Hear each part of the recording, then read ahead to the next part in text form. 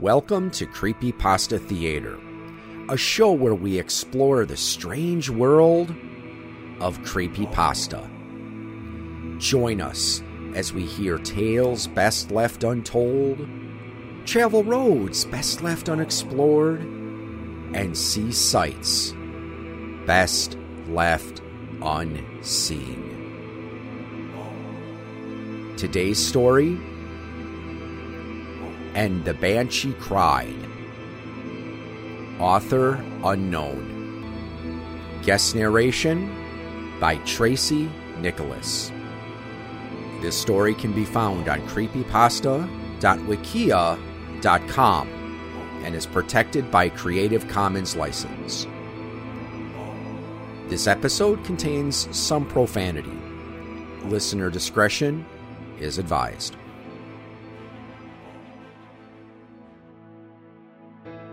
When I was little, my gran, who was born in County Antrim, present-day Northern Ireland, used to tell me stories about banshees. According to her, the banshees were sort of like an Irish version of the Grim Reaper. They were beautiful fairy women, but their eyes were always red from crying, and they had an unearthly, piercing shriek that they used to foretell death. If you only heard them, it meant someone in your household, possibly you, was going to die. If you saw them but they weren't crying, it was a sign of good luck. But there was one other condition. If you both saw and heard her wail, you were going to die a horrible, violent death. As I grew older, I put such superstitious notions behind me. People had many strange beliefs in the old country, and I was too old to believe in fairies. Anyways, I had a nagging shrew of a wife named Tessa to take care of. The lazy bitch would never lift a finger to help me out or get a real job, but God forbid I should try to pick up any fucking overtime at the plant. "Where were you?" she would nag. "I bet you were out fucking someone else.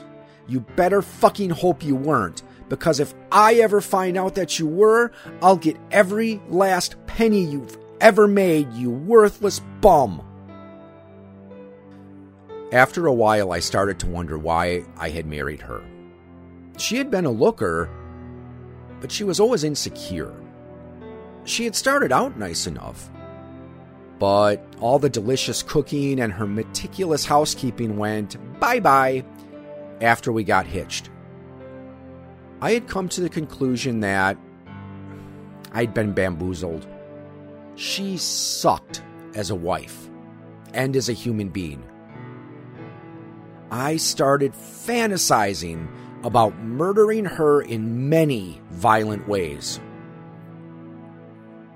One night, I thought about my gran's stories, and I said quietly, "I wish a banshee would come and cry in Tessa's face." The next day, after I got home from the meatpacking plant, she was nowhere to be found. I looked at my landline and saw 5 missed calls on the caller ID. They were all from the sheriff's department. I returned the calls, and after they asked my name, they informed me that a drunk driver had run over my wife.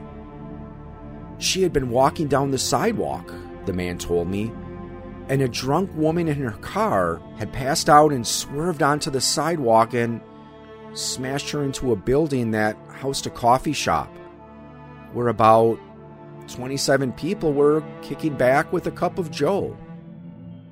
I was stunned. I agreed to go to the hospital the next day to identify her. I turned on the news where it was running the story. But later at the hospital, police say that the driver was identified as 47-year-old Cheryl Montagna, who died on the scene. A picture of a fat woman in her late 40s appeared on the screen. Police say Miss Montagna had a blood alcohol content of 0.42, over 5 times the legal limit. One pedestrian was killed and 26 out of the 27 customers also died when the coffee shop burst into flames, trapping them inside. The lone survivor, who was there with her husband, had this to say: "I heard a strange piercing shriek, and the next thing I knew, I was running for my life from the flames." The video cut back to the reporter, and now... "Fucking left me with my hands full, you did. Well, I've been looking to make somebody pay for their stupidity for a while now," came a woman's voice from the chair beside me. I jumped halfway out of my skin before I looked over. "Who the fuck are you?" was all I could manage to ask the extremely beautiful, pale woman with dark hair in the chair next to me. Me name. Funny thing is, I never had one. Strange, isn't it? You'd think after a few millennia you'd get one. But look at you cheeky bastard. Why don't you give me a name befitting your elful family, Banshee? A banshee? Was she kidding? My first instinct was to ask her to leave, but something stopped me. Here's the deal. Magic or not, can you stop with the cheap accent? I can tell it's bullshit 3 miles away. My gran was Irish. You're fucking around with me. Seriously? Secondly, if you're a banshee, where's my good luck at? I see you, and you're not wailing. I should be very lucky right now.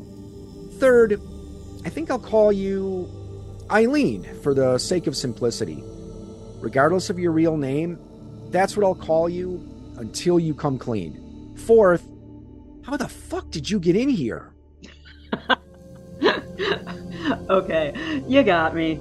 I can sound like whatever I want, and I was just having a laugh. Would you like good luck? Go look in the bottom of the tampon box in the back of the bathroom cabinet. Not the one in the front, but the one in the back. I actually don't have a real name, but I like the name Eileen. And as for how I got in here, I'm a banshee. I can go wherever I want. I'm here because I heard you last night. You asked me to ruin that harpy that you married. I think I did a splendid job. A little collateral damage, but otherwise not too shabby. All right, I said. Come with me to the bathroom, Eileen. We'll see if you're telling the truth or not. I'm going to look in the cabinet, and if you're telling me the truth, I'm going to find something good. She obliged. We walked into the bathroom, and I opened the cabinet. In the very back was a Tampax pearl box. All right, here it is. I opened it, and I found a few papers in an envelope. One was Tessa's will. It said that she had approximately $250 million in the bank and $50 million in stocks. And it all went to me. Another paper was in there. It was a life insurance policy for $500,000. I was the beneficiary. I was shocked. When we married, she never did tell me that she was loaded. Come to think of it, I never knew a lot about her. She was very quiet whenever I asked about her past. There was also a newspaper clipping that stated she won a large lottery before we met. So you're really? I started. Yes, I'm a banshee, Eileen replied. I saw her eyes for the first time. They were pure red. The wailing sound that the woman on the news heard was me. Everyone in that shop but her looked at me when I started keening. That's why they're dead. I stared at her. Thank you, Eileen. You are the best thing that's ever happened to me. She smiled. You know, Alex, you're kind of cute. I think I'd like to get to know you better. May I stay with you? I've been watching you from a distance since you were born. I agreed. I was happy to have a woman who was pretty, sweet, and brought me perfect luck. After Tessa was buried and I got my inheritance, I started openly dating Eileen. who adopted the surname Arlie. She was a model partner, and a few months later, we married in St. Roizen's Cathedral. I was thrilled. There was only one warning. It was to never break her heart. If you do, I won't be able to control my abilities. You'll die, she told me.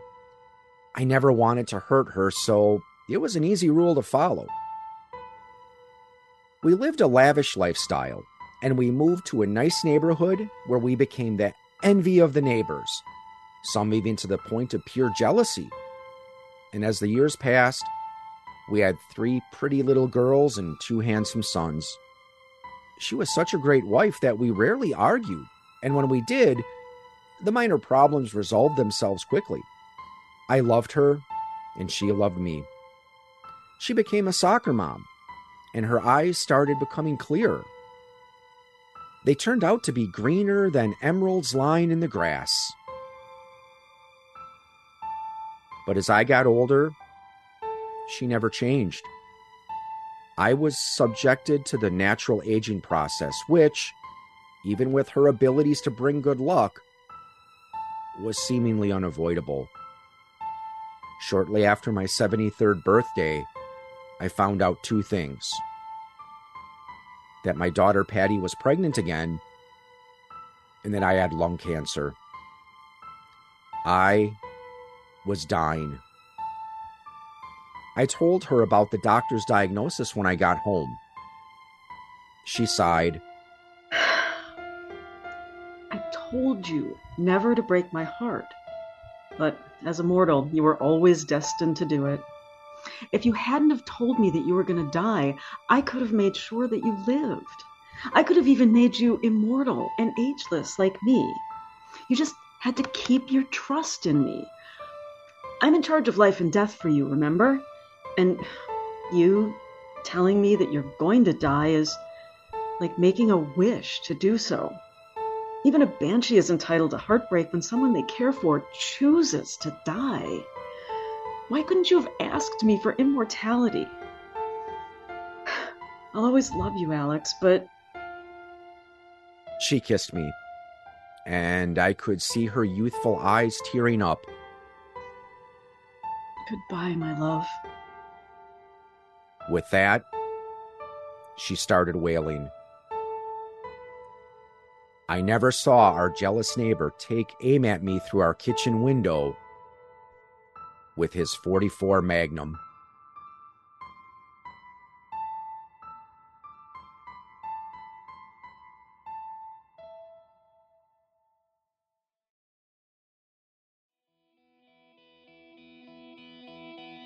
You have been listening to a presentation of Point of Insanity Game Studio.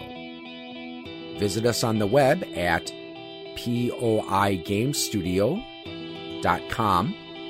Follow us on Twitter at poigamestudio. Look us up on Facebook and email us at poigamestudio@gmail.com.